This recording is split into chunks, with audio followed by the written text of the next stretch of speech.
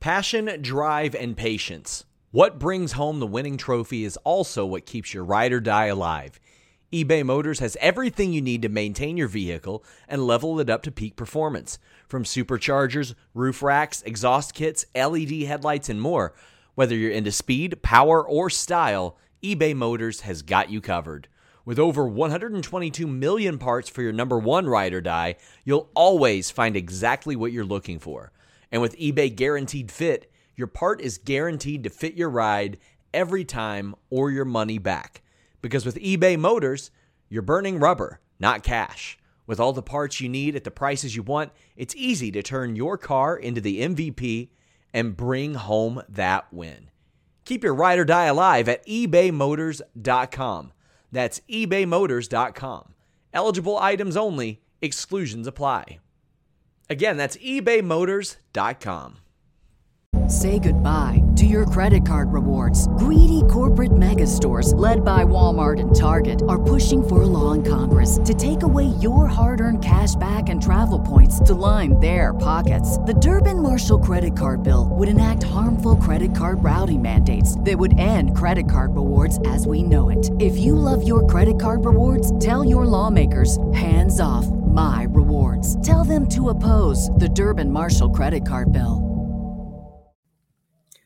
Hello and welcome to Fightful's AEW, Rampage, and Smackdown post-show for December 16th. I look like I'm under interrogation. I am not. I am just broadcasting from my parents' basement today, but I have some usual. I have some... Nerd. No, I'm not that kind of Mark. My gosh. I may look like I'm under interrogation, but I have questions for Sean Ross Sapp, as I'm sure a lot of you do. I'm also joined for the long haul tonight by Robert D. Felice. Dude, Felice! How are you, Kate? I'm doing so well. I love it when we get to stream together. Very, very excited that you are in this with me. We get to talk about some really fun stuff today, but we're going to start with the end of SmackDown so you guys can get your John Cena questions in for Sean. So we got the news today, essentially. We're going to start with this.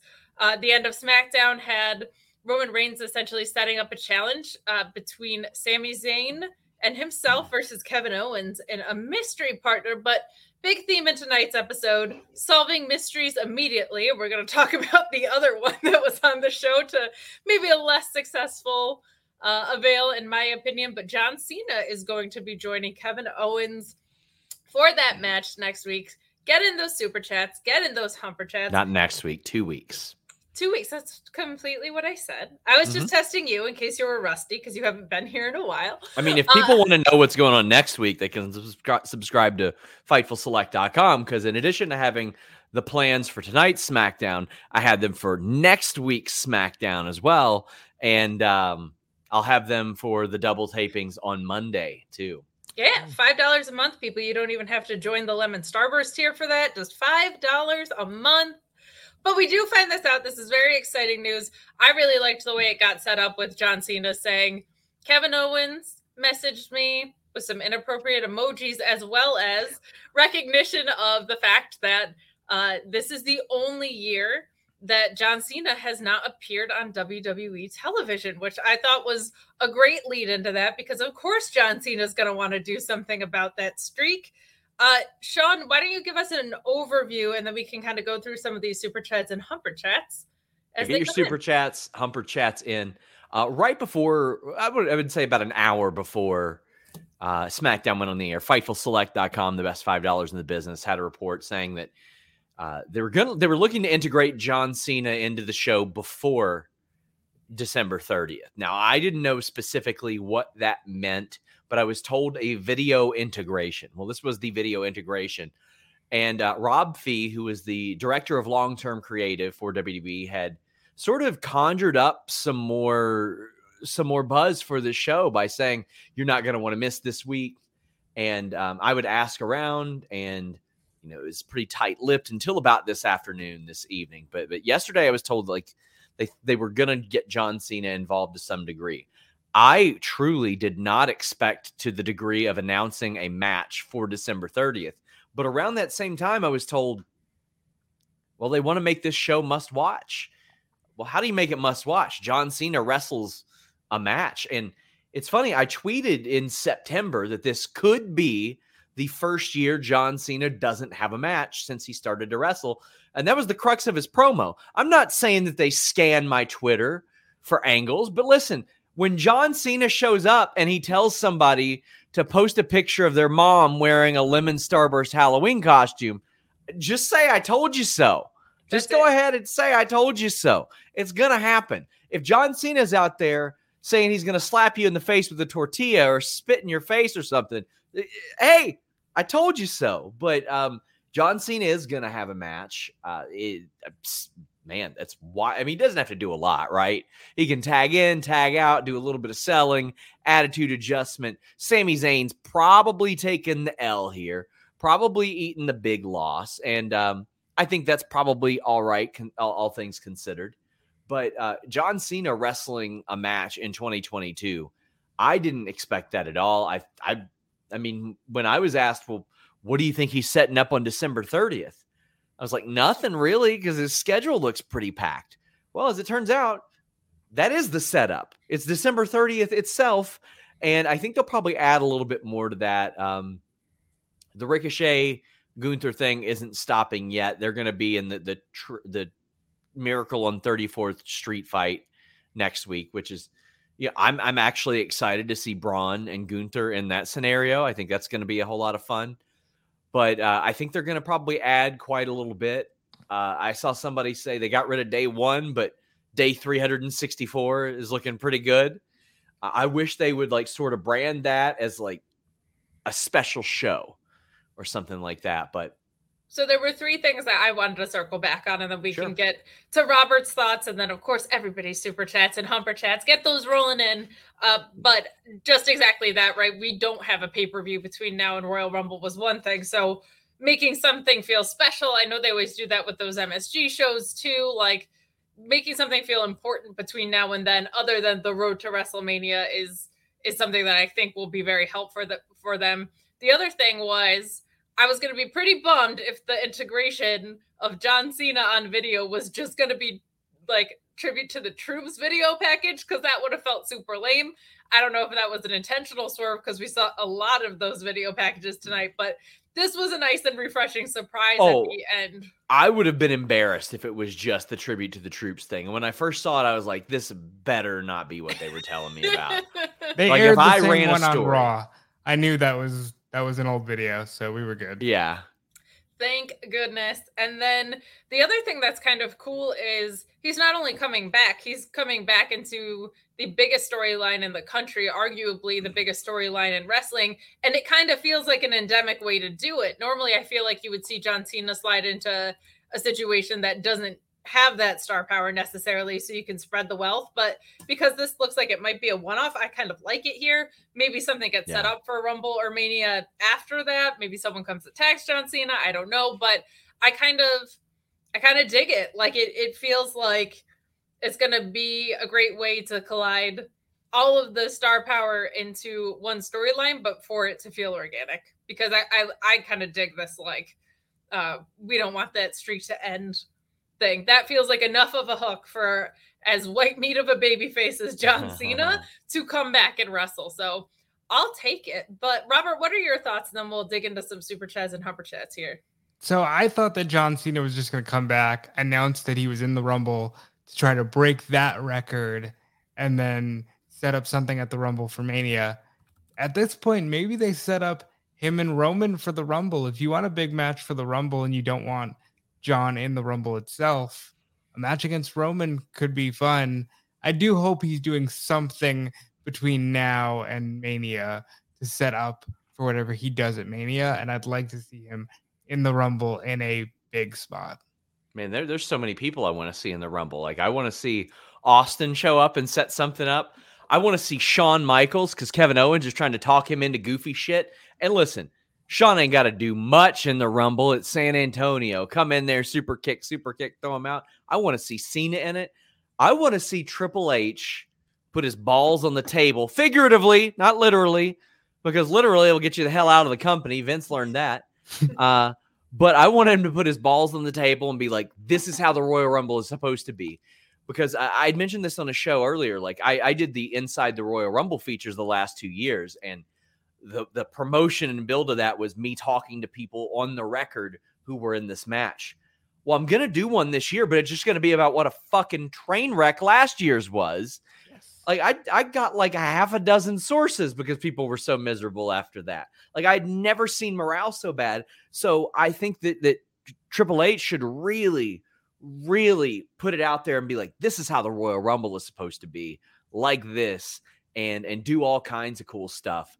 I think you really should do that. I think it's important to establish that for such a big marquee pay-per-view, especially if he's going to do what everybody is assuming he's going to do and get rid of a lot of the gimmick pay-per-views. So you need to make the ones that you do keep very special.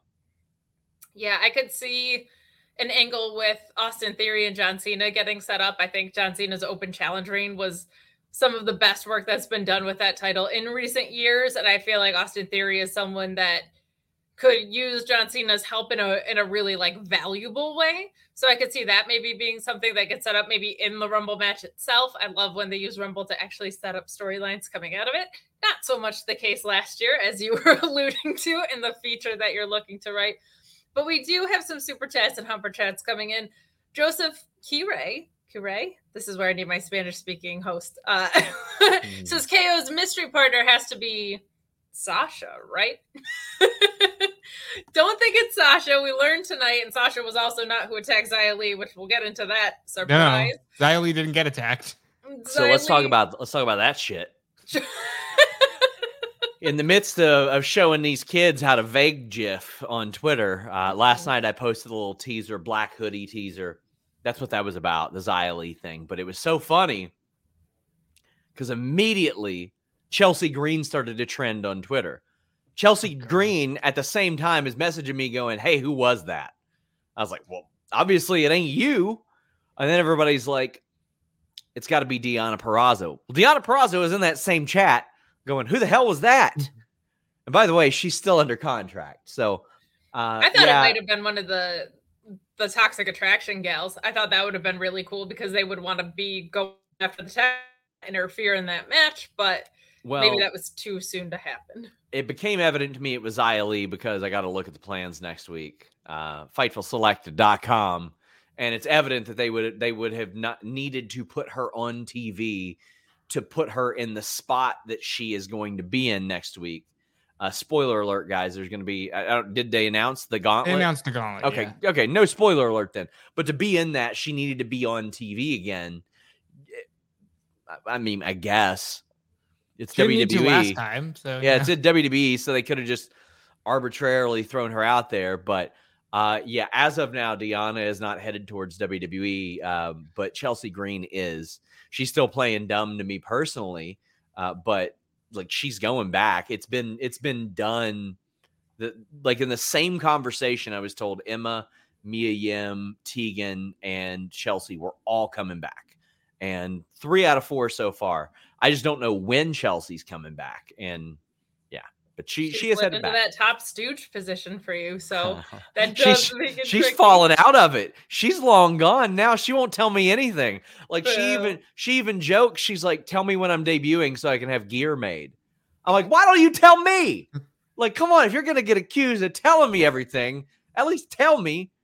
Yeah, that's like not how this works. Unfortunately. But nobody really cares about talking about John Cena, I guess. So, but we do have some questions about Xia Li, and because that is our first match of the night, we can actually dive right into that. But Sean Gardner saying, do you think they book a rematch for Damage Control's tag titles?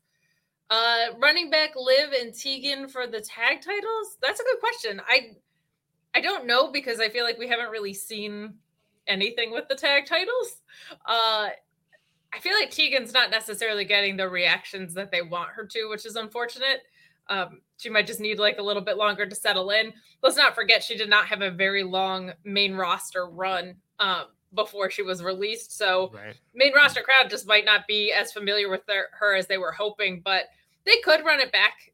It was nice to see the tag titles get defended, but overall I would just like to see there be a division. We see too many times where we see tag team titles without a division.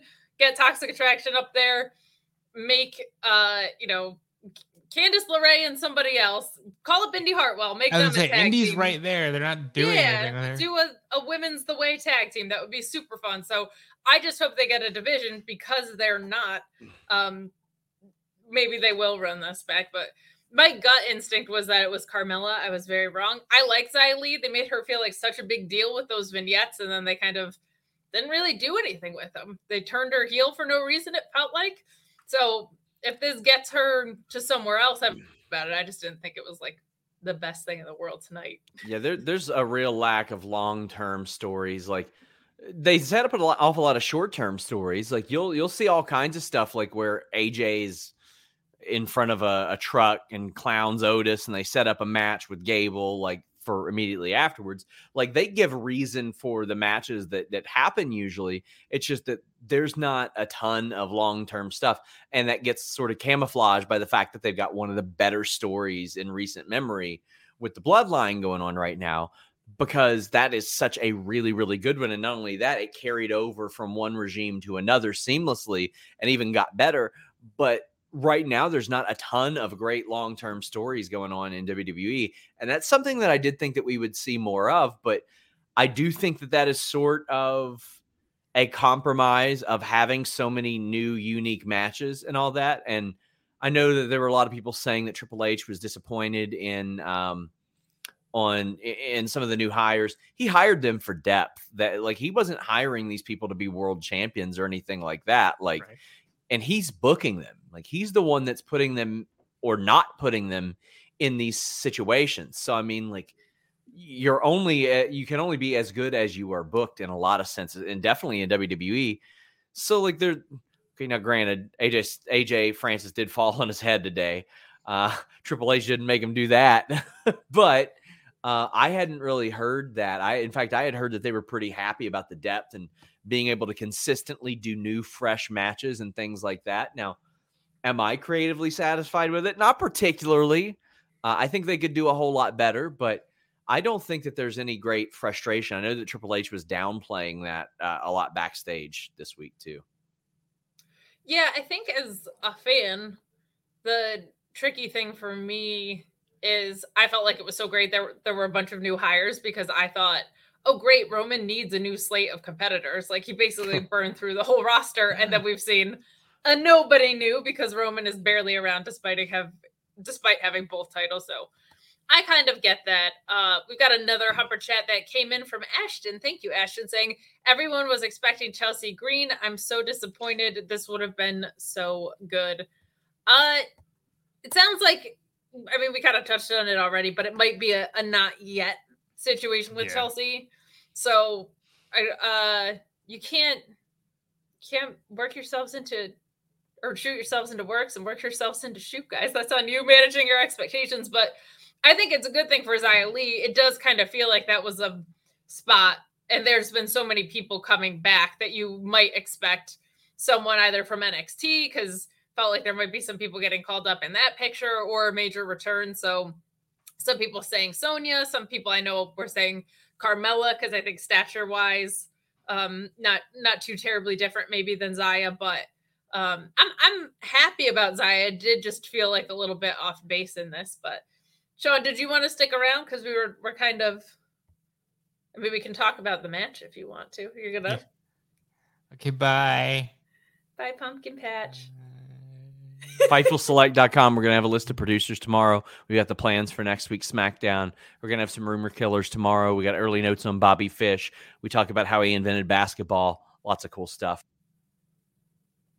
Where's the lie? I was just going to say that, Robert. See, this is why people like it when you and I are together, because we've got there's synergy here, Kate. We do. We have the synergy. We also have so much more that Sean didn't even mention at Fightful Select.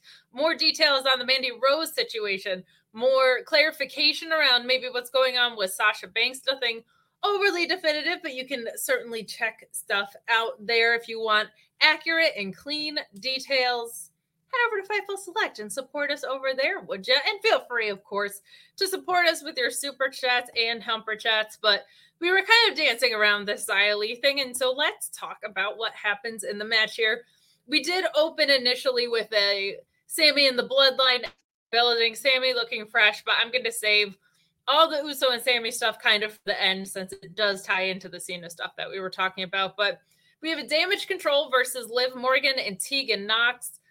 The finish is the Xia Li interference that we talked about, and Io Sky doing her patented over the moonsault from Sky onto Tegan Nox, who was attacked by the mystery, no, not a mystery, partner in Xia Li. To be honest, I felt like this match was a little sloppy, but I think as Liv is kind of settling into this new never say die reckless persona, we might see a little bit of that sloppiness, right? Like that's not the world's most surprising thing. And Tegan, I don't think, was necessarily known for being like the cleanest technical wrestler in the world. That's kind of what makes this pairing a little bit fun. But while this was sloppy, I think the big thing coming out of this is Xia Li. I'm not disappointed that it's Xia Li at all. I'm a little more disappointed in the fact that, like, they said it was a mystery, and then Robert, within an hour, we knew who it was on a social media exclusive, and then commentary told us. So, like, right now you're telling me that Xia Li is bad at being a mystery attacker person, that she was found out very quickly and easily. The way they did it on social media was fine. It's just the idea that you gave no time to let it breathe. You don't know, is she joining Damage Control? Is that the goal here? Does she want to succeed by joining Damage Control? If she does, she hasn't been watching Bayley go against Bianca Belair in any capacity. But, you know, I think this is fine. I think anyone who wanted Chelsea is, you know, Hulkamaniac working themselves into a shoot jabroni mark, whatever that tweet was, because they're not promising you Chelsea. I'm assuming that's Rumble. Xia Li is fine. Give her something to do. I'm glad she's on TV because she got jobbed out of the Mei Ying thing. She got jobbed out of the first SmackDown run where she was the babyface protector, and then jobbed out of the second one where she was a heel. So let her do something. Do you think part of the reason that they stomped out the reveal, and I probably should have asked this when Sean was on, so sorry to people who might also have this question, but do you think maybe part of it had to do with the fact that there are a lot of big names out there outside of Chelsea Green who it could be maybe Sasha Banks, maybe Naomi, maybe people were going to be worried, or maybe they were worried because it's somebody kind of being repackaged and not somebody coming back. They didn't want too much momentum to pick up, so it didn't feel like a disappointment. I think that's fair. I think it's mostly the double taping aspect where you have to get it out of the way. My mind did go to Naomi because I was like, somebody's going to need to do something. And if Sasha is not long for the world of WWE, then Naomi could be. But I like the idea of it being Xia. Now just follow up on it. Don't make this, hey, we put her in the gauntlet so she can lose and then disappear again for 2 months. Yeah, I agree. I think they need to have something consistent for her. I think she's a great talent. But I also agree with you about Naomi. She should be employed somewhere for sure. I think Naomi in the Bloodline would be something that is awesome. Like, she is such an underrated talent, and I feel like a lot of people said that. I think she showed a lot of people what she's capable of in that match against Charlotte earlier in the year. I think that was certainly a women's match of the year candidate, especially on just regular television. Like, that wasn't even a pay-per-view match, right? So really, really, really good stuff. So yeah, I'm with you. I would also like to see Naomi back there. But yeah, overall, this match kind of was what it was. Damage Control retains, and we move right along. We do get a small video vignette of Matt Riddle essentially being written off TV via Solo Sikoa violence. And we move on to... Oh, we got some. Sorry, my notes are out of sync with what is in the rundown a little bit. But we get. You're a little in the dark. Would you say? I am quite literally, and notes wise, myself in the dark. We get some really cool Ricochet and Gunther vignettes. I really liked that they've created through lines through episodes with these little vignettes that don't take up a lot of time, when they're not cheesy, when they're not JBL poker games that ruin an episode. I dig this. Gunther's so great, man. Like, I don't know what else you could say about that guy. Like, the mat is sacred. He put Ricochet over really hard as one of the best high flyers in the game, but says that's just not going to be enough. I really, really like this. What did you think of these vignettes? These vignettes were great. You can use this when Gunther's fighting Cena. You can use this when he's fighting Lesnar. These are the vignettes that you play for the rest of his career. These were fantastic. And I think we need more of that. Yeah, they're short and sweet too. Like, really, really to the point, and I appreciate that. Though it did feel like maybe we were trying to, because it was a double taping, I feel like these ones are always like, we're just going to keep replaying some other stuff. But we move along to this Bray and LA Knight promo and kind of video package that we have going on here. Chi Down Spurs is asking, is Uncle Howdy actually Warwick Davis returning to his iconic role as the leprechaun but on stilts? I don't think that's who it is, but let's dig into what happened in this segment. I think it's really good. I was getting itchy for some further development here. LA Knight kind of snuck that in, and my thought was we need to get to the physicality piece, but what they did was kind of satiate us for something in between, right? And I appreciated that because I felt like something developed, even though these two guys haven't really touched yet. But we get this first person footage beat down somehow that kind of looks like it was from the point of view of Bray Wyatt, or so we thought.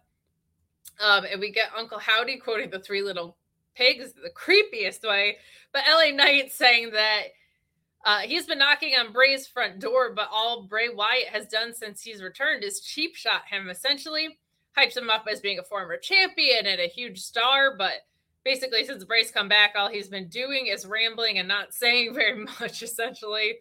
Yeah. I really, really liked this from LA Knight. I think he's the perfect guy to kind of dress down all of the spookiness about Bray, and he knows how to do it without burying him, which is like kind of a delicate line to walk, and I think he's knocking it out of the park. But Bray comes to the ring, and he says it honestly wasn't him, and that they both know how this story ends.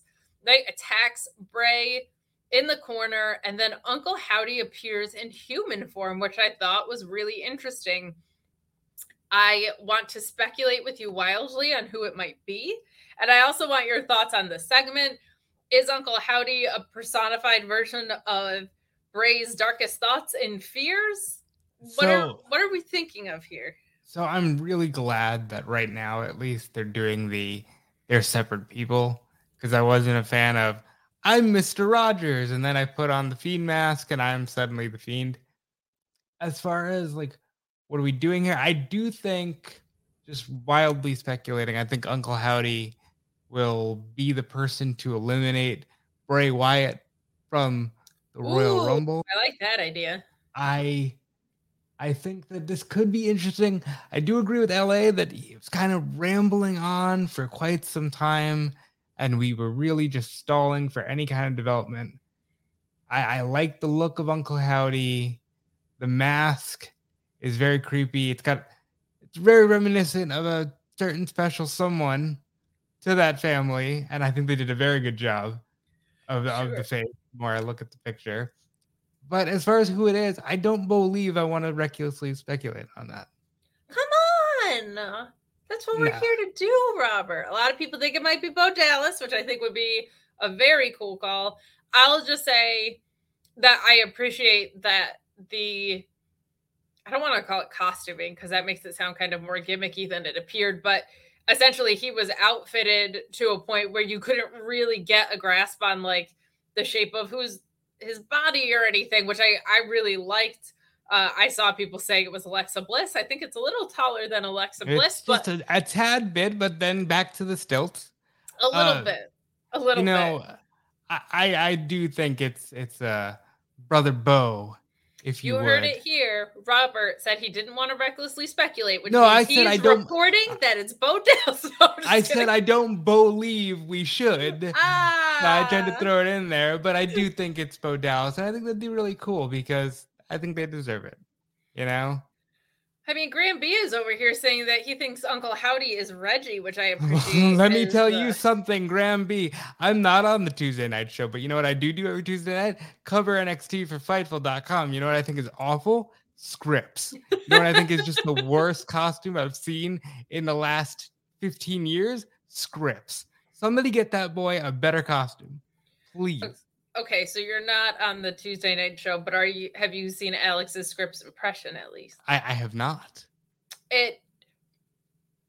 So he did his Scripps impressions when these vignettes started, and it kind of just weirdly started sounding like Jesse the Body Ventura. So now Scripps is Jesse the Body Ventura, and he calls in pretty much every week. And he even made an appearance on the Wednesday show because Sean can't come up with original bits, and he needs to jack his stuff from me to make the show entertaining. All right.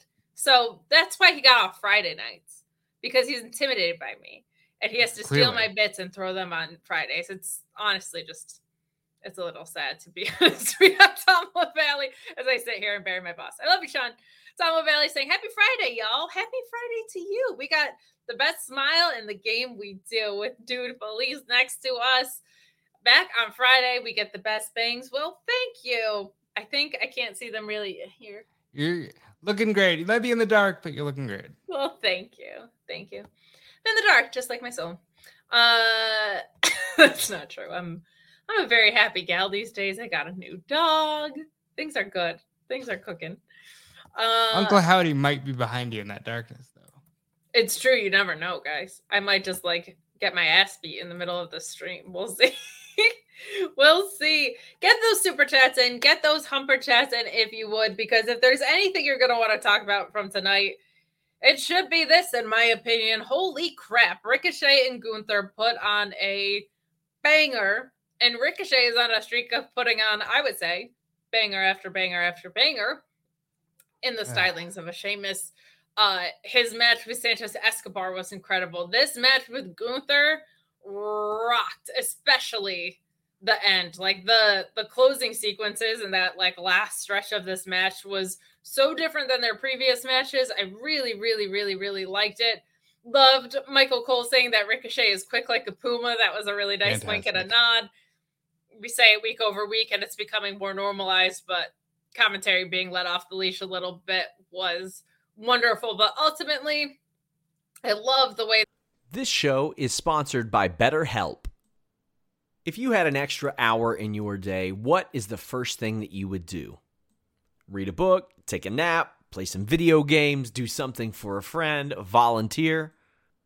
A lot of us spend our lives wishing that we had more time. But the question is, time for what? And if it was unlimited, how would you go about using it?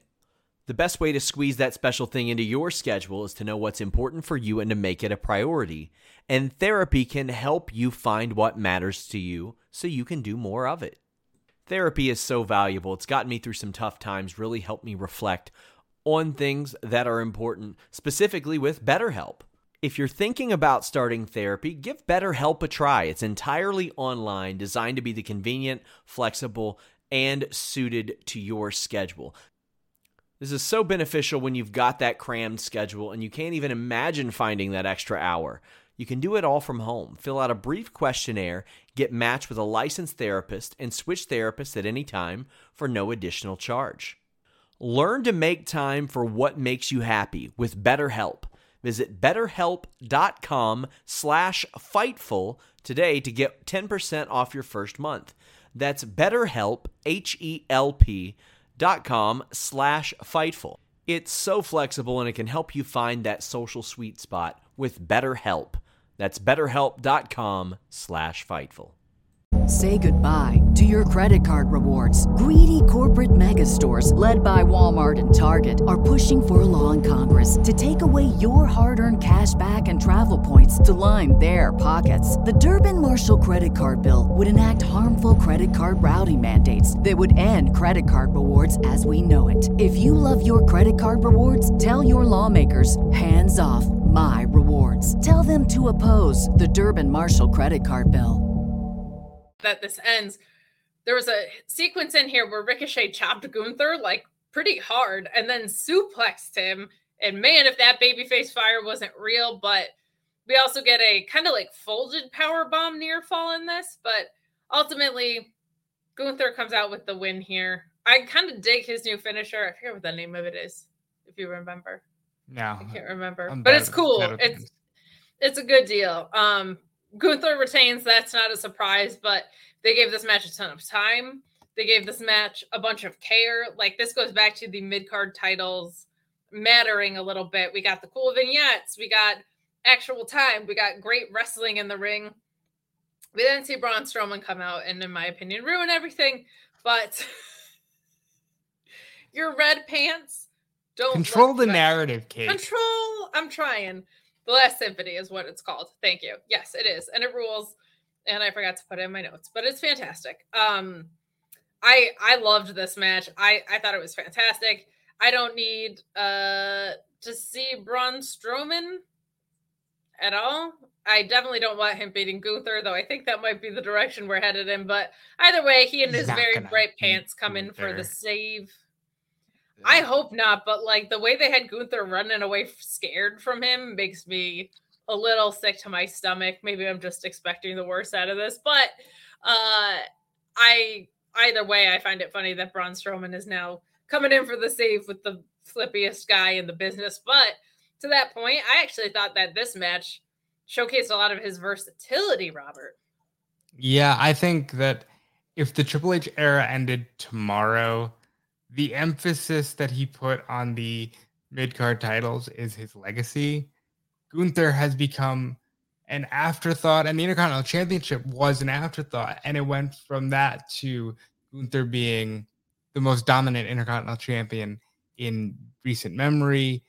I loved everything they did here.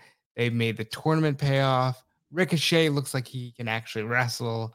Shocker there when he was, one of the NXT 4 for quite a while with, Cole, Ciampa, and Gargano. I love everything here. I'm okay with Gunther and Strowman in a powerbomb match as long as the right man wins. And then we march towards either Gunther losing the title at WrestleMania to McIntyre or even losing to Brock Lesnar, because, boy, that would be awesome. Or to Sheamus. That's feel like. Sheamus too. I can go for one more banger with Sheamus. I think, yeah, and to in that glam category that he so richly deserves. Like, that match was so special at Clash at the Castle. I feel like they should do that. I think that also gives Gunther enough time to have a meaningful reign. There's so much you can do with Giovanni Vinci and Marcel Bartel's new name. Ludwig Kaiser. There it is. He's always Marcel Bartel in my mind. But you can start to have dissension. Like, you have enough time to let that burn. If you do keep the title on him till Mania, I feel like that Sheamus is the right call. You can do some more stuff with the Brawling Brutes if you want. Like, there's a lot to play with there, but also would not mind Gunther versus Brock in the slightest. That's a really good call. But yeah, I think this was a whole bunch of fun. And then I think it moved into something that was so stupid, Robert. I'm sorry to say. You're such a wonderful, heartwarming, positive influence on these streams. You're always looking at the best of stuff. And I feel like that gives me a little leadway to say that this sucked. I hated it.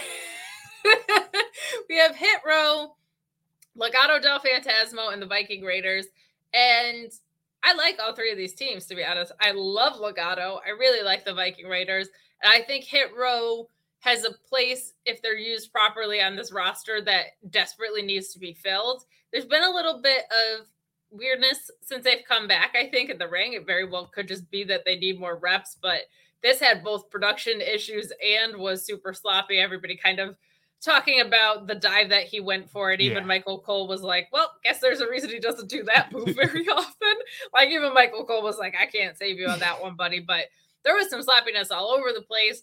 But the thing that frustrates me the most, because teams have sloppy matches, especially in triple threats, I think more than the most places, I don't get Hit Row going over here. And I kind of feel like that's me saying this meal sucks, but the portions are too small, because week after week I say, why did you bring back Hit Row if they're just going to lose and now they win here, right? But at the same time, I don't understand why you put all of this production effort into the Viking Raiders with this new, like, look and presentation. And I really don't understand what you're doing with Legado to have them lose here, particularly since Santos Escobar and Ricochet had this incredible match a couple weeks ago, and the momentum you decided to sustain from that were a weird DQ non-finish last week, and now this, where Wild gets pinned, and it just doesn't feel like they're capitalizing on the momentum that I feel like Santos built, because it had been kind of jilted since they'd come up. I think a lot of people learned who Santos Escobar was, and then they kind of immediately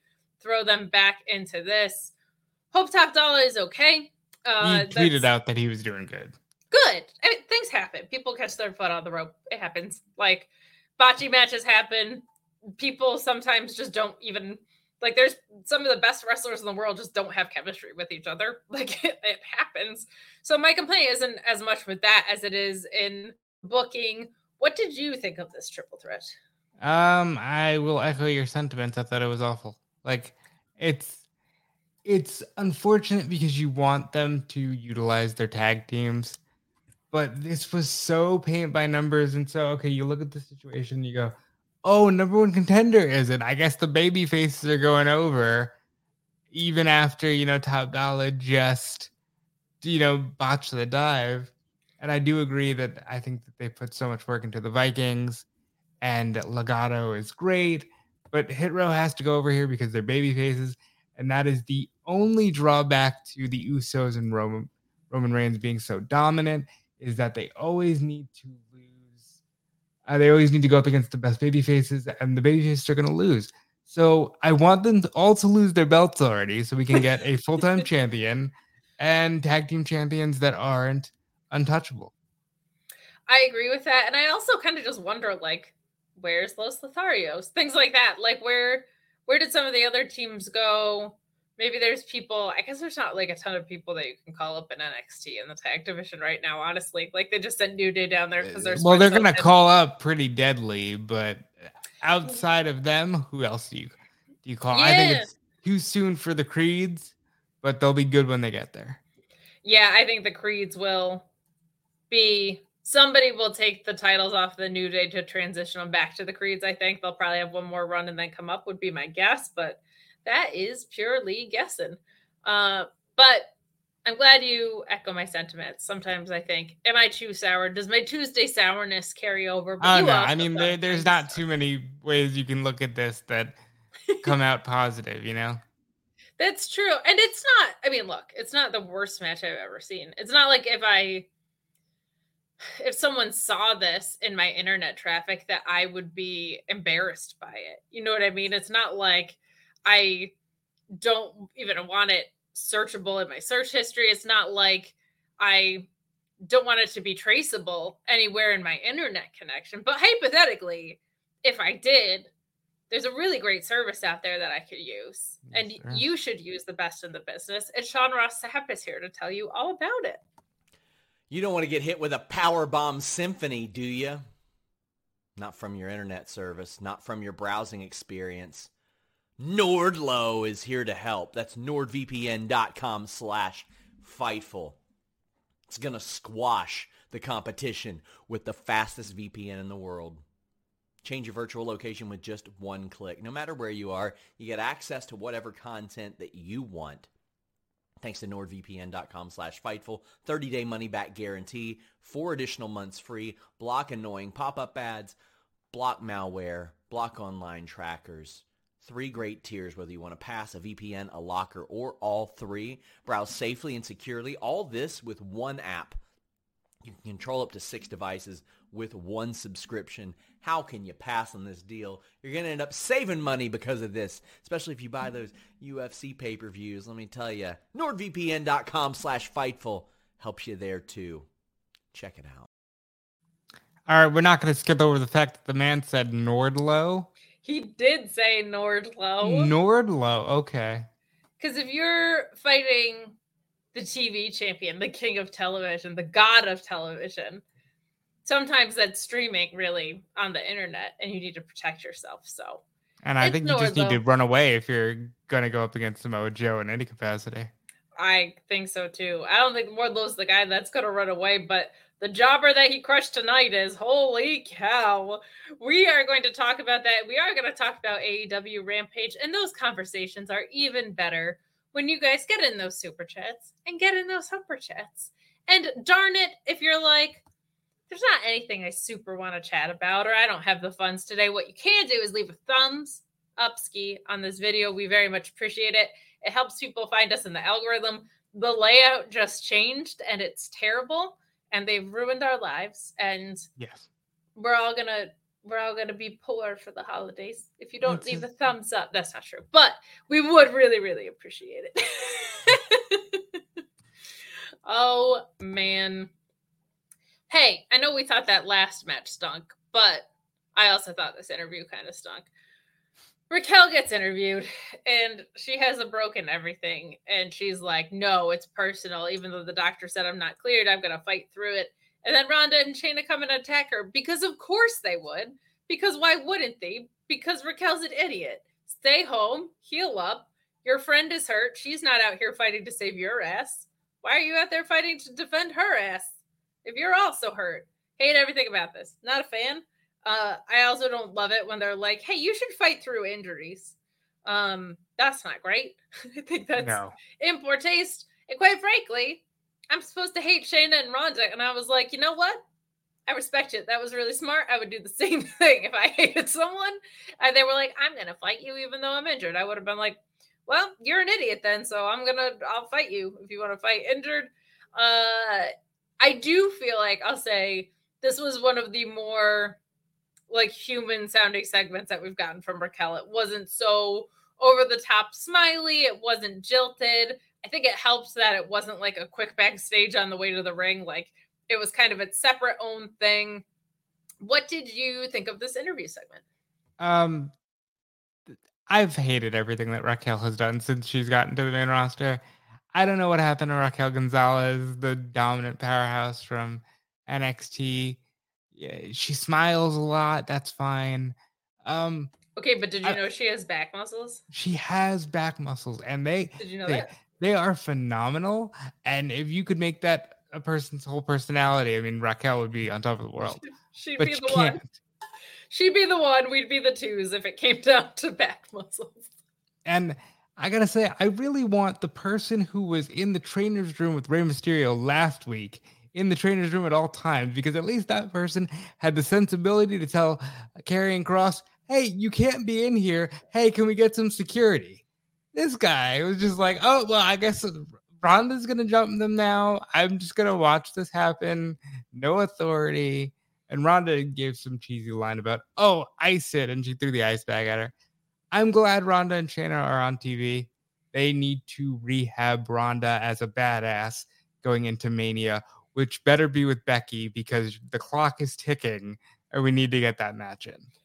I agree entirely with what you said. I've been trying to have some patience around this Ronda and Shayna thing because it should work. And I like it in theory. The execution has been a little clunky when you're like, clean up on aisle green when you beat up Shotzi.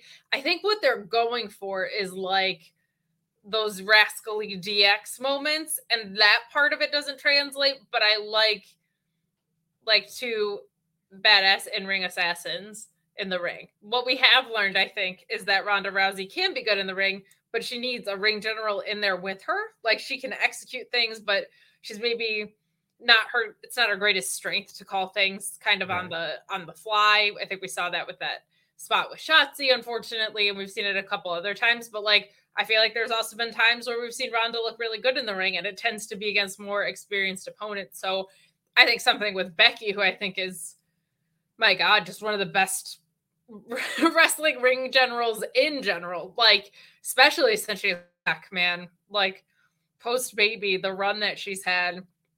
And I didn't even want her to work heel, and I didn't like the early heel stuff. And I thought it was, I feel like in ring, my God, she's just been on another level. So yeah, I think that could be good. I'm with you on that pairing. Should be like, they should both be on TV and should be good. So we've got a humper chat from Kylie. Kylie's so wonderful and supportive of us. She says Rampage was fun and all, but the real main event is Robert. I've had a really good day Well, thank you. Had a bad day, Kylie. But to end it with the ability to see the smile of the most attractive person at Fightful, sorry, Kate, is great. Well, Kate's right here, so I'm not going to accept that because Kate's right here.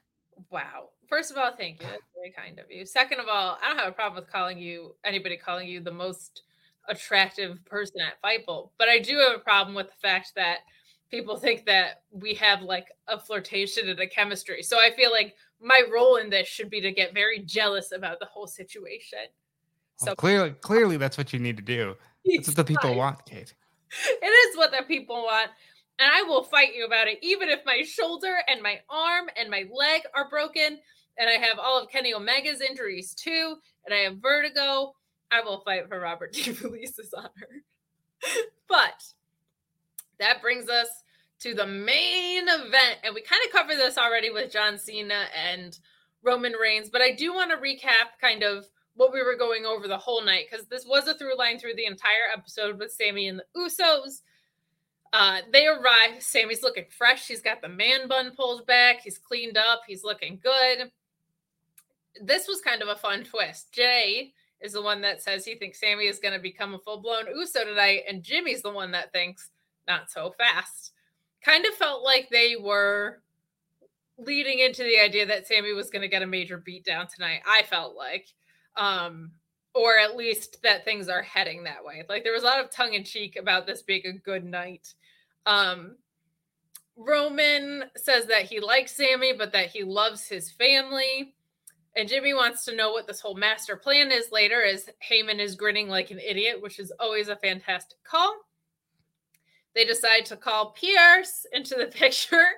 And Roman Reigns, man, ice in his veins, facial expressions, like this version of Roman Reigns is so money. And I love it in segments like this, where he's just strategizing. And he says, like, look, I'm going to solve all your problems, Adam Pierce, right now. You're going to get slapped around. I'm going to fix everything for you. And they run this idea of Owens plus a mystery partner in Sami and Roman by Adam Pierce. And Adam Pierce gives them the go-ahead, throws out Royal Rumble as a possibility, and they say, no, let's do it in a couple weeks. And then closing out the show, Roman says he hasn't been back with his bloodline family since War Games. He acknowledges all of them, and he gets to Sami, and he acknowledges Sami too. But he does say, I can't really make you a full-blown Uso because Kevin Owens is an issue for you. And if he's an issue for Sami, he's an issue for the whole bloodline. And then we get this tag match set up. And I love John Cena's vignettes. You guys know I'm a CM Punk mark, so it feels wrong to love John Cena this much in some ways, but damn it, if he's not great at this. This was such a fun way. And like I said earlier, like I really, really bought into the setup of like John Cena seems like the kind of guy who would want to keep that 20-year streak alive. Like that's enough for John Cena to show up to work for 1 week. And it's a perfect justification, and it's a perfect chess move from someone as smart as Kevin Owens. So I really, really liked what we went home with here. What did you think of the entire through line through the episode and John Cena coming back? So I think it's too early to beat up Sami, because I thought the perfect time would have been War Games, and then Kevin picks him up, and then we're on our way to WrestleMania, where they will eventually win the tag titles. But this was fine. The segment with Pierce sent me through a roller coaster, because first he says, I'm going to fix all your problems with Lashley. And I'm thinking, are we going Roman towards Lashley? And then he pitches the tag match, and then Pierce says Royal Rumble. And I'm thinking, God, I don't want a Royal Rumble without a title match. But as soon as they said December 30th, I'm like, all right, now they shouldn't have announced John Cena, because now I know it's John Cena, but they had no problem spoiling that themselves. This was way too Hulk Hogan of John Cena for me. Like, it was just so hammed up. Like, he needs to pull it back a little bit. I guess he is a special attraction at this point, but I do miss the like direct I'm John Cena promos rather than the I'm really going to overact like I'm Hulk Hogan reincarnated. But I like the idea of the match. The match will be fun. Everybody here is great. Sami is still friends with Kevin. He let that slip. I don't know how they're going to pay that off. I don't think it's going to be paid off on December 30th. But then again, we don't have day one, and we still got a long way to go before the Rumble. So maybe they do, just to set us up for something going into the Royal Rumble. I know there were kind of rumors, none reported by Fightful because we don't do rumors. We do clarified, verified facts the best we can. But I did hear rumors that Kevin Owens at Rumble, Sami Zayn at Elimination Chamber, and then Usos versus the two of them at Mania, which I think is actually a really, really, really fun cadence. I think you can get away with that in a pretty fun way. And that feels like a good pace to ride out the rest of the year a little bit. But I love this, like, they're putting Sami in this torturous position where he has to pin someone he has a multi-decade long career with. The only thing I'll say, because I normally would agree with you on the Cena thing, because it was a video promo and at the end, and it's his first time on screen in a while, I didn't have a problem with it being so hammed up. If he is that way in person, that'll kind of bum me out. I want, like, in person for him to be like, I know who you are. I fought you, Roman Reigns. We're going to do this right. I'm going to come out on top this time. Like, I want that fire in person.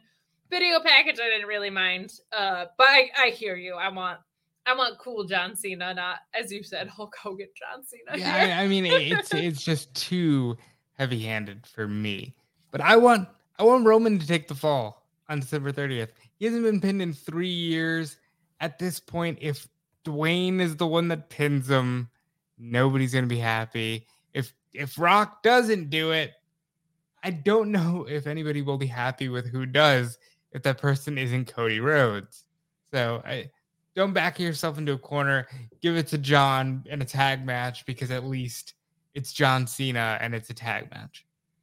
Sure. And while I don't normally like the idea of somebody wrestling both nights, I feel like the most productive thing they could do for the product is to clear out Roman and The Rock, because you have to do it this year. You cannot do it a year down the line. And then to have him lose at least one of the titles to Cody, whether you split them or give Cody both because he'd be around him working, that works. But you could do something really fun where The Rock wins one and Cody wins the other, and Roman all of a sudden is just reeling. Or you could just do head of the table, no titles on the line. Fighting I don't Cody, think The Rock needs the titles. He doesn't, but they love to do that, Robert. I don't know why, but they're like, they did that with Cena and The Rock twice. Yeah, I think that one you could have gotten away with, except that they waited a year. They always, when it comes to The Rock, it should be straightforward, and they always overcomplicate it. Yeah, and with this, it's even more straightforward because it's so not about the titles. It's about the head of the table, which is such a cool story if you let it be. But we will see what is to come. But that brings us home on SmackDown. We are going to flip over into Rampage. We've got Jon Moxley and Sammy Guevara with Tay Mello at ringside kicking us off. Rerun chimes in via Humper Chat saying Sammy and Moxley humps. Preston Vance's heel turn is just wonderful. Great use of JR. Boo for ejecting Bunny and Penelope. That was a hysterical spot at the end that we will talk about. But let's talk about this match between Jon Moxley and Sammy Guevara. Sammy taps to that crossfade choke that Jon Moxley loves to lock in. He kind of swung around a couple times, like to lock in the correct side a little bit. But aside from that, a senton through the table was a really great spot. The Spanish fly from Sammy is always great. I think this was a match that Sammy Guevara really needed. And I'm glad it happened at Rampage because I don't feel like it was necessarily like, I don't want to say Dynamite worthy, but I think there's more valuable things you can put on Dynamite. But I do hope people saw it because I think sometimes for me, and to clarify, I don't give a crap about his personal life at all. He wants to, I really, people get very, very weird about that stuff. I couldn't care less. I hope he's happy. I hope everybody is happy. That's fine. I think he got done a little dirty by creative with the, like, I'm out of a Jericho stable. I'm right back into Jericho stable after a messy storyline with Scorpio Sky. So part of it, I think, has been handicapped. But my issue with him in the ring is sometimes there's not like no selling in a way that feels like he's like intentionally no selling, but sometimes he'll no sell a move in a sequence that's a little bit weird. Like, you should be more effective before you go pull off something as insanely athletic as he's capable of. I think fighting Jon Moxley really helped close some of those knowledge gaps. I also love that the Blackpool Combat Club, man, those elbow strikes and those stomps are like their signature. I think it's so fun and effective. I think Moxley was like a better opponent for him than I even realized he was going to be because of the way he offsets that athleticism. What did you think of our banger of an opener here on Rampage tonight? So it was a tale of two years, because I think Sammy had an awful year creatively and in every way. And I think Moxley had the best year ever. He solidified his place as Mr. AEW. And this is a good match for Sammy to end the year on, assuming if he doesn't get back in the ring, because he had the best guy in the company in there with him. He made him bleed from the ear. It made Sammy look vicious. You know, I think he kissed Tay with the blood of Moxley, and Tay did a wonderful job of just getting herself out of harm's way as Moxley comes diving in. Really enjoy stuff like that. And of course, Moxley wins. I honestly think Moxley should be trying to get MJF in the ring before the year is out, just to say, I've carried this company on my back. I know we don't do rematches, but I'm not just asking for a rematch. I've earned it. I want him back in the ring. That's kind of a fun idea. He does feel a little bit tied up with his Hangman angle, though. I'm guessing that's something that is going to happen in February at the pay-per-view. That feels like a Revolution-building feud. But we do see Adam Page come down out here, grabs the mic, but ultimately these two end up brawling. Surprise, surprise. That's a Rampage staple, is somebody coming out. And if not a whole gang of people, at least one guy is going to come in and confront you after a match. So if not New Year's Smash, then whatever the first one of January is, they're going to do a lights out match. And I think that's the only way you do it. Page isn't cleared. And that still gets you around, because Moxley can lose that and still say, I haven't lost anything. That doesn't count towards the records. But this is a really shocking story, because they're both such pure baby faces that you don't understand why it's so heated until you hear Page say on Wednesday, yeah, I couldn't remember my son's name because of the clothesline I took, and now, I'm coming for you. So Wednesday, I am not on Fightful. I'm at the Mark Order podcast, and I gotta say, I feel like that promo from Page and then the last one, which kind of became like his landmark, I feel like I just figured out my lighting, and it's right here, and we're like an hour in. Hi. It takes an hour. It does. I'm just gonna lean into it. Hi.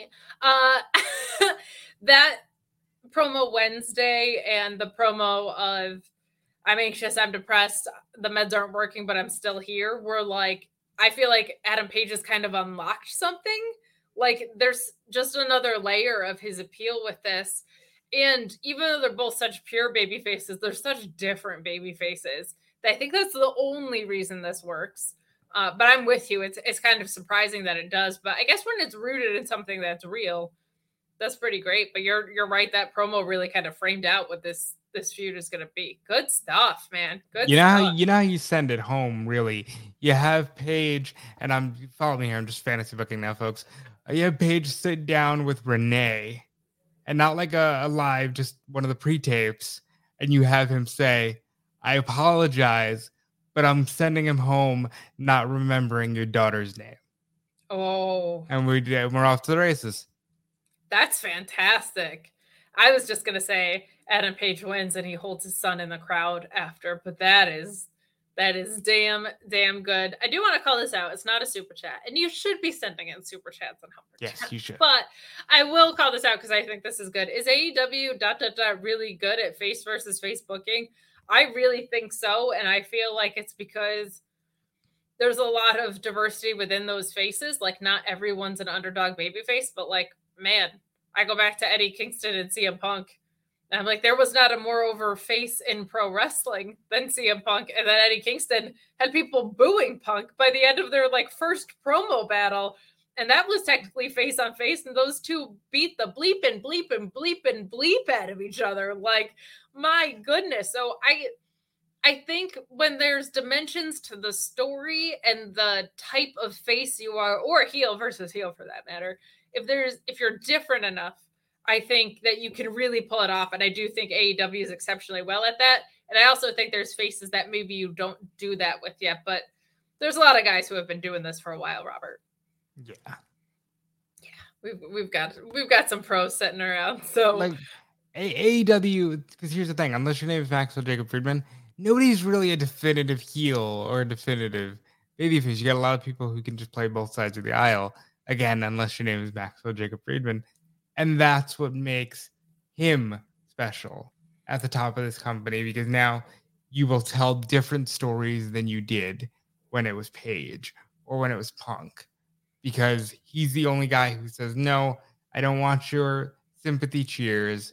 I want to be booed. So yes, they're good at face versus face booking, but that's mostly because that's the way they've structured their whole company.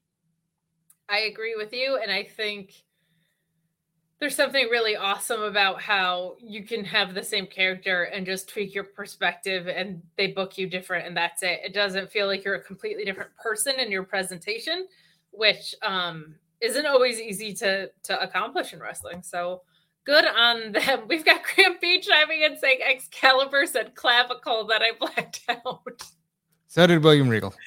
We do show some clavicle on the show. That's usually with my other co-host, but yeah, man, sexy clavicles out all over the place. All right, I want to know what for the holidays.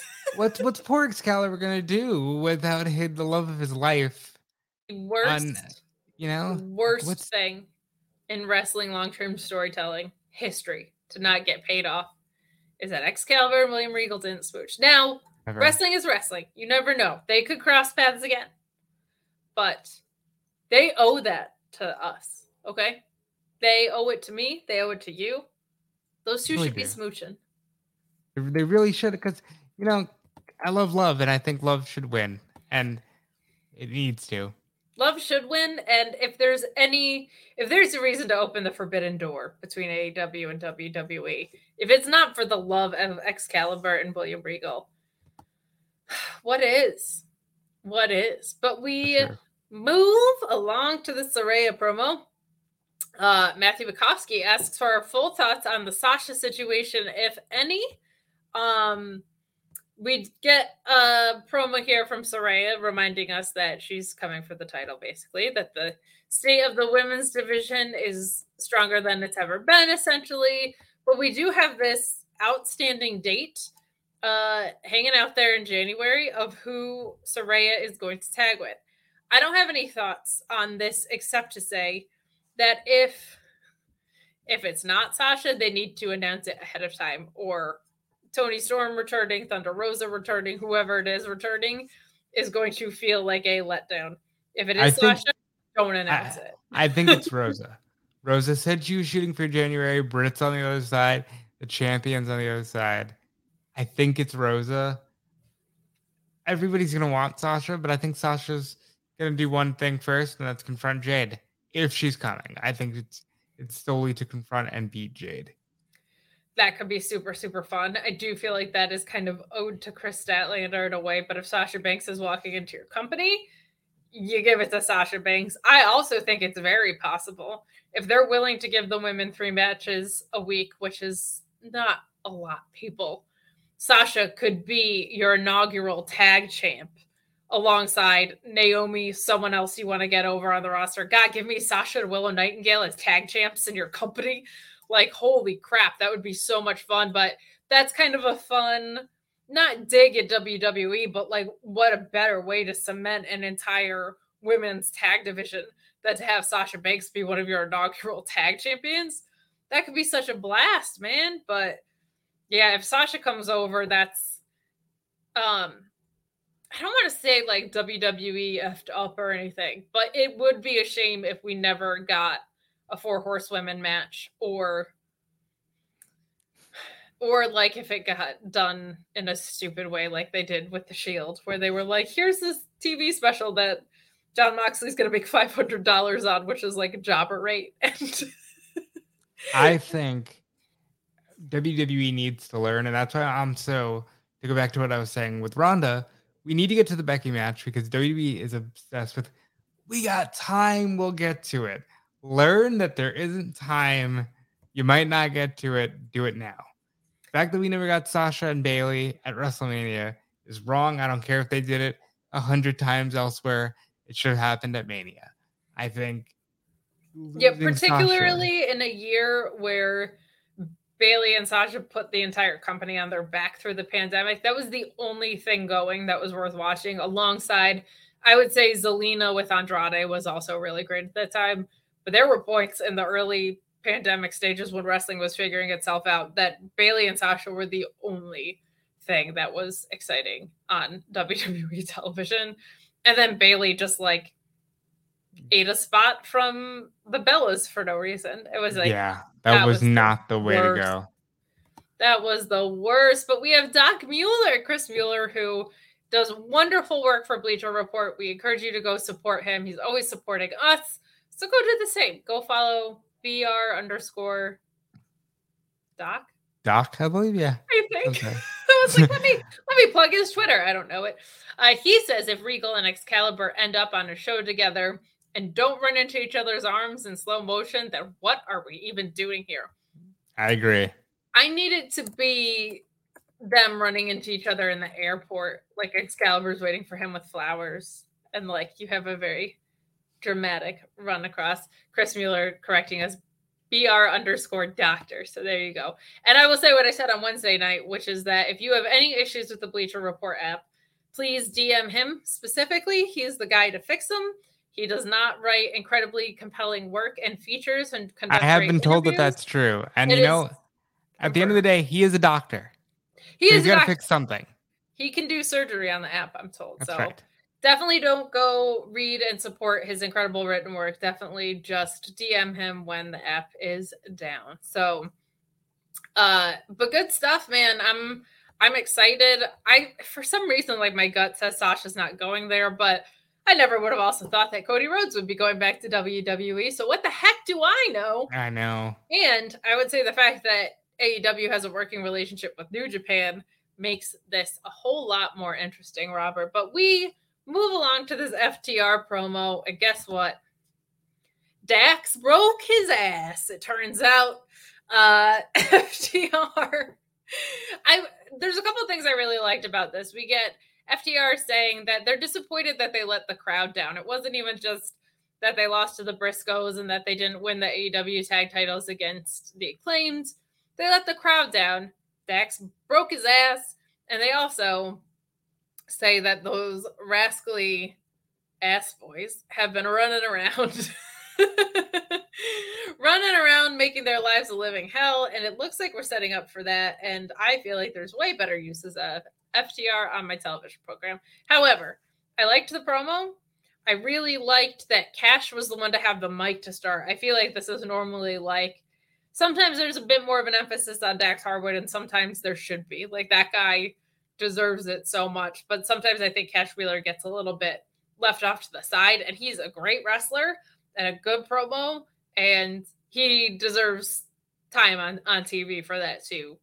And I also loved that Dax said that his daughter was like, why do people like you so much? That just popped a huge, because I was like, kids, man. Yeah, the pure audacity of children just to say whatever comes into their mind. They had no filter, and that's what you need sometimes. And I imagine when you're bleeding from a double dog collar match, that is a very sobering reality of like, yep, thank you for keeping me grounded in reality. And these guys are great.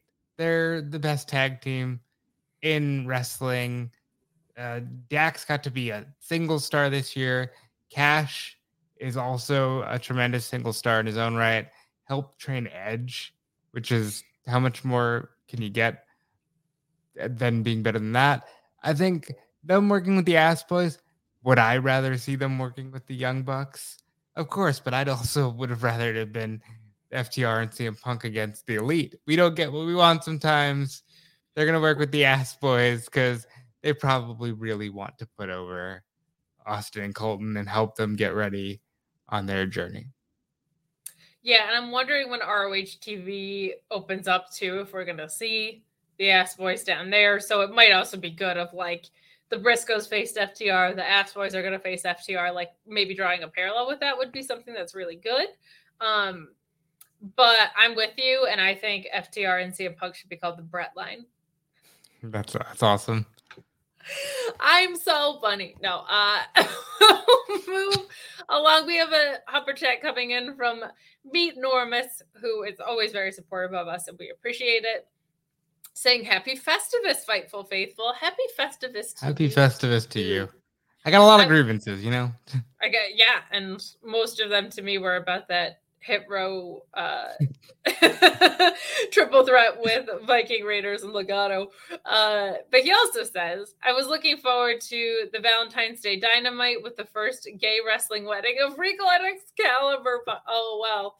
Never did I think we would have a show where there were more super chats and humper chats about Excalibur and William Regal than there were about John Cena while Sean was here. I think that really says a lot about how powerful their love is, and I appreciate it. It's so true. And for those specifically, please, humper chats, because, you know, fit the mood. Yeah, normally we're like, oh, we get to keep more of the rev share, but fit the mood, guys. At this time, yeah, it's more about the vibe. But we move along from Dex the Axe broke his ass to Preston Vance's sit down with good old JR. Great use of JR. Felt like he was better on commentary tonight overall. I think it helps to have him have some days off. I think JR being fresh is a very, very good thing. I've really liked the Dynamite announce table the way it's been, so no complaints from me on that. But this sit down is great. I feel like this has always been JR's strength at AEW is these kind of backstages, having him and having Renee.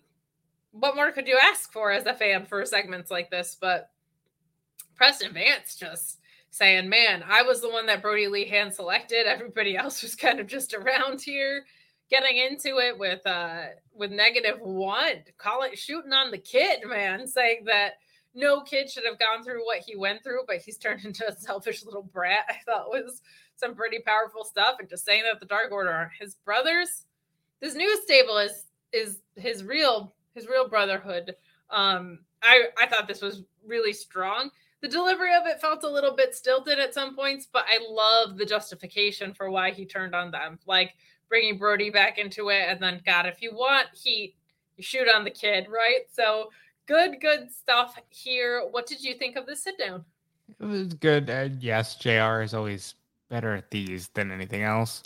I think it does help to have JR focused, and maybe with the morale being high, maybe Jim Ross comes to work in a better mood. You know, I can imagine at his age, seeing the things he's seen in the industry, maybe if the morale's high, maybe sometimes he just doesn't want to put on his best working hat. But this was fantastic.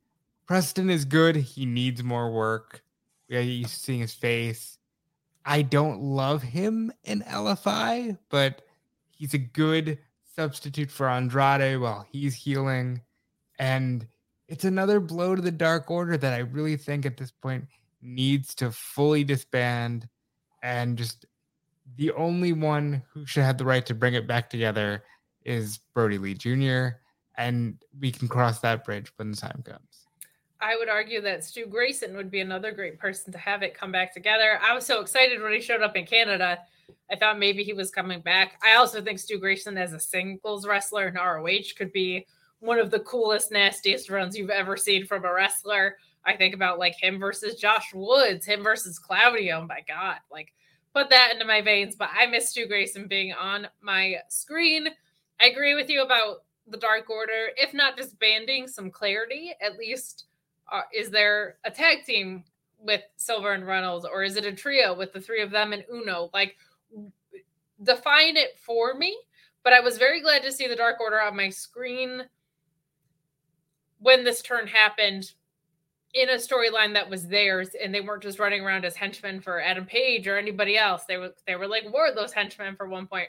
Really, really like that they're getting their own story. I hope the clarity is soon to follow. So we move along to Britt Baker and Sky Blue. Britt Baker wins here in what I thought was a better match than I was expecting. I don't know. not that I was expecting it to be anything other than really good, but this was kind of a standout for me. Britt won with a thrust kick that was followed up by a curb stomp off the ropes. They just seemed like they had really good chemistry, man. They seemed really loose out there. They seemed very, very comfortable with each other. And Sky Blue, for as young as she is a damn good wrestler. And I like seeing her get reps here. She could be another person that's in the ROH division if they aren't going to get her more reps, but we have been seeing her on screen a lot.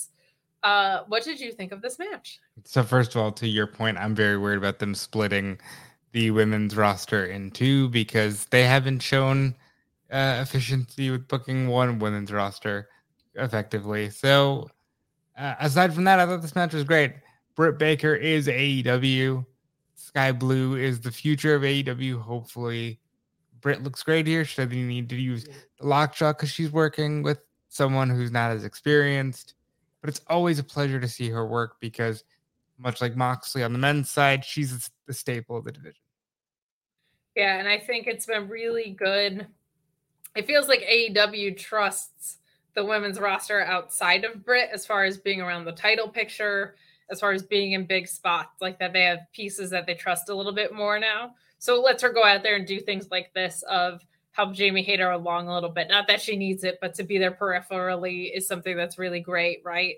To just have a match with Sky Blue that's like this kind of, even though Sky Blue loses, she's facing somebody high profile. So the reasons you put all that equity into someone like Britt Baker so that you can pay it off and do stuff like this. So having Toni Storm around it, Athena in this really cool heel role, and Jamie killing it, and Toni Storm before she broke her nose, and Ruby Soho coming back from breaking her nose. It's really, really nice to see the growth that we've gotten there. Would you consider that Toni Storm's run only started in August? From where they were then to where they are now feels like a 180 to me. And it's very fun to get on this podcast and not complain about it every week. It makes me very, very happy. And it's really a shout out to Toni and shout out to Jamie for putting the division on their back.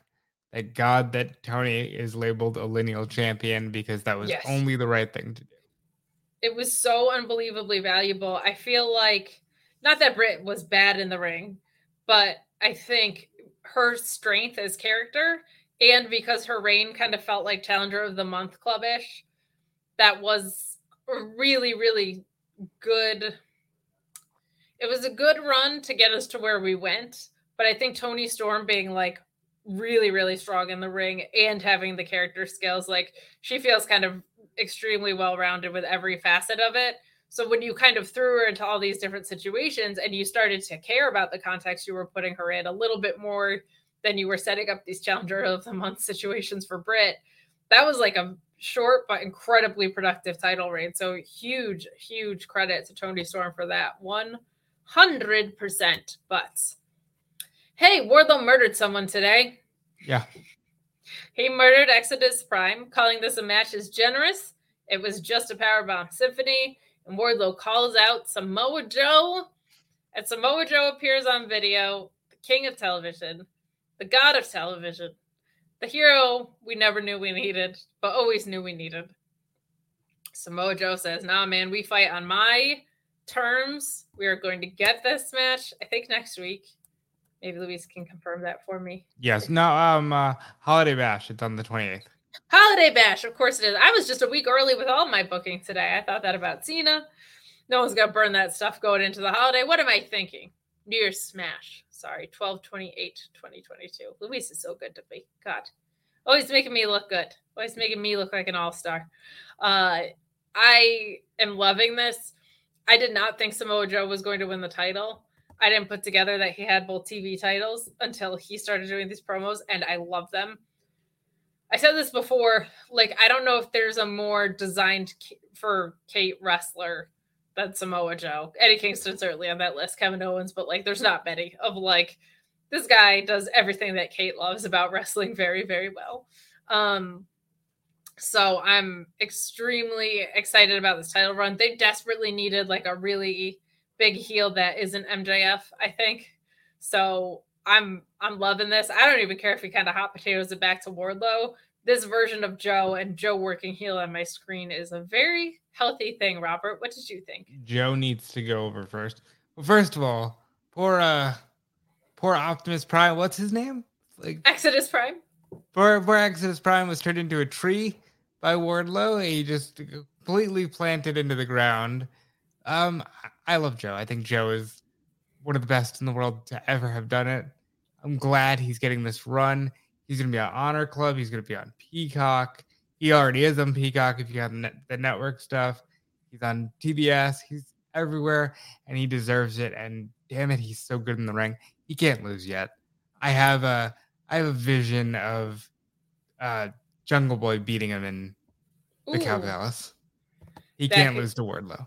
I like Wardlow, but he doesn't need the TNT title. He needs to just kill people until he gets to max.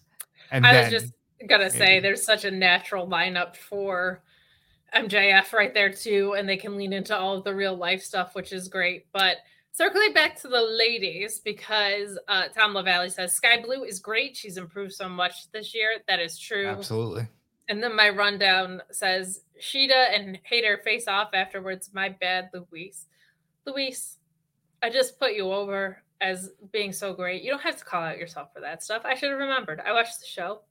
You don't have to shame yourself for that. But yes, we do see Sheeta and Hayter with this face off afterwards.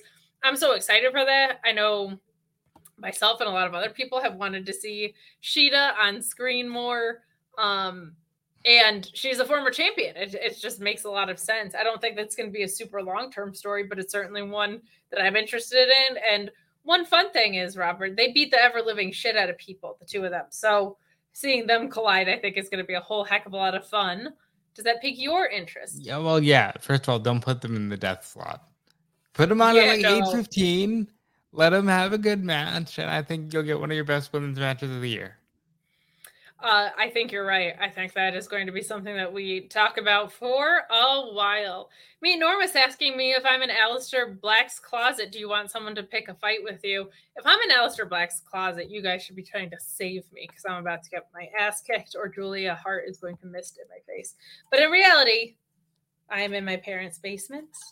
And because I am a naive, silly little goose, as Dalton Castle would say, I brought all the things that I needed for my setup, but I forgot the converter piece that actually plugs into my laptop. So, my bad. But thank you for your concern. I am not beheld by the House of Black in any way. Chris Mueller, who we said, again, a reminder, if you have issues with Bleacher Report, reach out to him directly. He said, Exodus Prime is an awesome name for a wrestler. It is an awesome name for a wrestler. It is.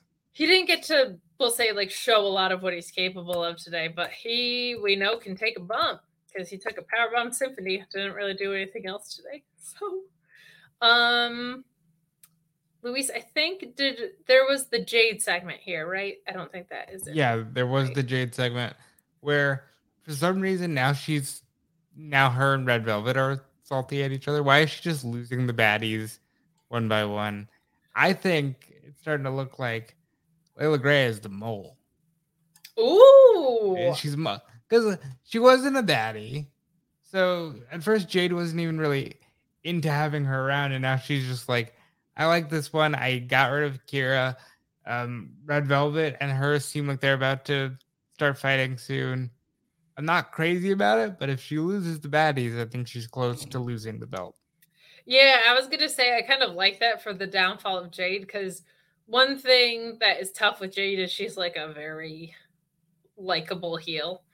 Like she's going to need to be a face, I think, at some point soon-ish, because people love rooting for her. And you can root for heels, I know, but the idea of her, losing the baddies and becoming vulnerable, I think is really, really interesting.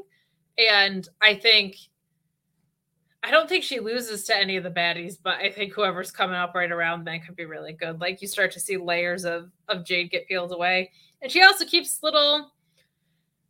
this feud with Bow Wow going, I guess, which is... I really think that's just leading to Sasha. I don't see anything other than this has to lead to somebody who has more star power than you, and there's not many more in the world than Mercedes Renato. Agreed with that. kind of has to, because I don't think there's like a whole lot of like, oh, sick, bow wow, and Gene fighting thing. But she also says that she's going to have her lawyer, Smart Mark Sterling, reach out. And I was kind I'm of glad like, Sterling is still employed by her. I mean, he's doing very well for himself. Stays busy. just like a little weird. Just like a little weird. We haven't heard from him in this picture in months. And she also fired Stokely for no reason. We never got a war of words, and I'll never forgive them for that, between Stokely Hathaway and Smart Mark Sterling. Well, I don't know if she fired Stokely, or if Stokely was just like, I was never really your publicist. I never needed you. I was just using you to get in the door because my buddy MJF is here. But Sterling, she seems to just pull out as needed.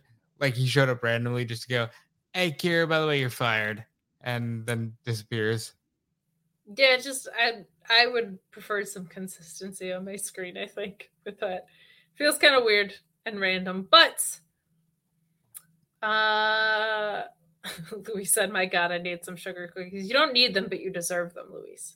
I will tell you that much. But we got a fun pre-match interview with the Blade saying that he would cut Cassidy's guts out. And my gosh, this stuff with Mark Henry and everybody in Best Friends is just so much fun here. What a blast. Tom LaValle saying 1-800-SEE YA. Love Butcher and Blade's promo so much. Underrated, not on my screen enough in this capacity. They're always kind of like henchmen or just throwaways. Love Butcher and Blade. And that is a great line. 1-800-SEE YA. I will be co-opting that and stealing it and probably using it on Twitter for when people are mean to me. Cameron Sensei saying, here's a tip for the on-screen shout out. Oh, thank you. He sent in a humper check because we had a free read before. That's really cool of you. Thank you so much for doing that. Look at you. That's awesome. That is. Thank you. That's really cool. That's actually really neat. For later, that Eddie Guerrero spot in the main event gave me a hearty guffaw. We've seen a couple of Eddie tributes. We saw a 4-way one on Smackdown a couple weeks ago. But this match was a whole lot of fun. Trent Seven being on my screen is a blast. The most important part of this, I feel like, is right at the start, which is that we saw the Trents facing off. And that's what everybody in the world needed. We needed Trent versus Trent hitting each other. Trent Uno versus Trent 7, I guess. I don't know what number Trent Beretta is, but hard-hitting strikes and chops. This match was a whole heck of a lot of fun. Sometimes I think 8-man matches in AEW can get a little messy, mostly because their referees sometimes just don't do their jobs at all. But Dustin wins with the Bulldog in Texas. In his hometown. Love the hometown boy going over. Thought this main event was a heck of a lot of fun. What did you think? It was really fun. Dustin hit a great destroyer, mostly because, Kip was right there for it. Trent Seven sold that Bulldog as though he was Rob Van Dam taking an RKO. And I just maximize your minutes. If you're on TV, you might as well sell a Bulldog. Like, you just got to try out a cannon. I think the spot of the match was Cassidy and Danhausen pretending like they got punched in the nuts. And the worst referee in the business, the AEW referees don't have a lot of control as is, but there's just never any real control when it's Bryce or Knox. And these two, they're just constantly just like, okay, I guess I'll just go with what I see here. And by the way, why wouldn't you call for the bell if they kick people in the nuts? But I guess whatever, you make the rules up as you go. And Bunny and Penelope out of there. And then Kip Sabian punched Danhausen in the balls, which I thought was quite funny because, hey, you play stupid games, win stupid prizes. And great match, great spotlight for Dustin. Always good to see the heels that were in this match actually on TV. And this is good all the way around. I imagine we get a one-off of a Dustin versus Cassidy for the All-Atlantic, just because why not? And hopefully the heels can stay on TV in some capacity. But yeah, this was fun. Adore Bunny's facial expressions when she's in spots like this. She's an absolute riot. Her and Penelope Ford making the boys thirst tonight. Or anybody that's attracted to the gals, and even ones that aren't. I think we were all a little blown away. So good on them. But a fun way to go home. A fun way to go home for sure. that is the end of Rampage. Before we close out, I did want to ask you, because it feels like Rampage is becoming like, hey, the main event is Orange Cassidy's title match. I love it. Like, I find that a lot of fun. For a while there, it felt like the beginning of Rampage was Adam Cole's spot. How have you felt about this Orange Cassidy title rage? How have you felt about this Orange Cassidy title rage in general? It hasn't filled me with rage, but, I hope that it stays consistent for whomever is the All-Inning champion. I think it's a good spot for them. I do too. And one thing that's so fun about Orange Cassidy being perpetually over is he can kind of drop it at any time and it's not going to matter detrimentally to him. I hope he drops it to Miro, because that would be really, really fun if he's ever going to come back on my screen. But guys, so I think Miro just did an interview with Muse TV and said, I'm basically sitting and waiting, which is wild to me.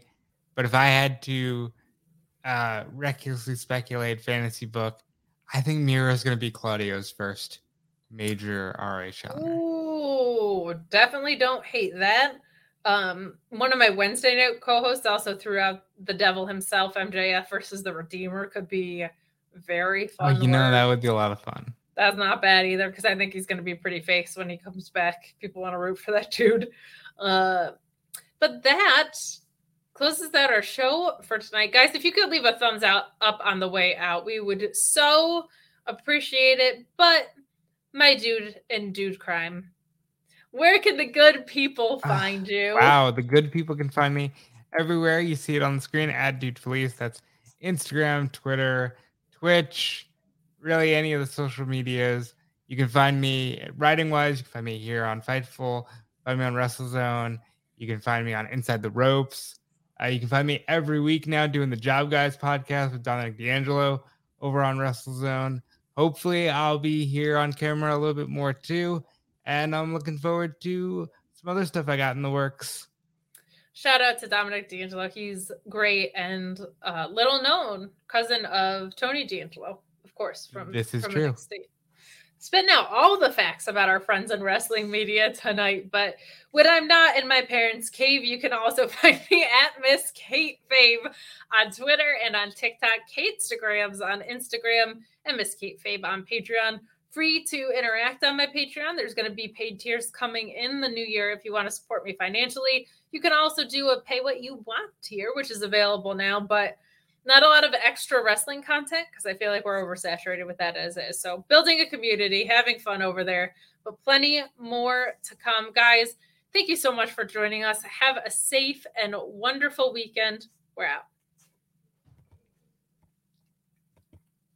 Say goodbye to your credit card rewards. Greedy corporate mega stores, led by Walmart and Target, are pushing for a law in Congress to take away your hard-earned cash back and travel points to line their pockets. The Durbin-Marshall credit card bill would enact harmful credit card routing mandates that would end credit card rewards as we know it. If you love your credit card rewards, tell your lawmakers, hands off my rewards. Tell them to oppose the Durbin-Marshall credit card bill.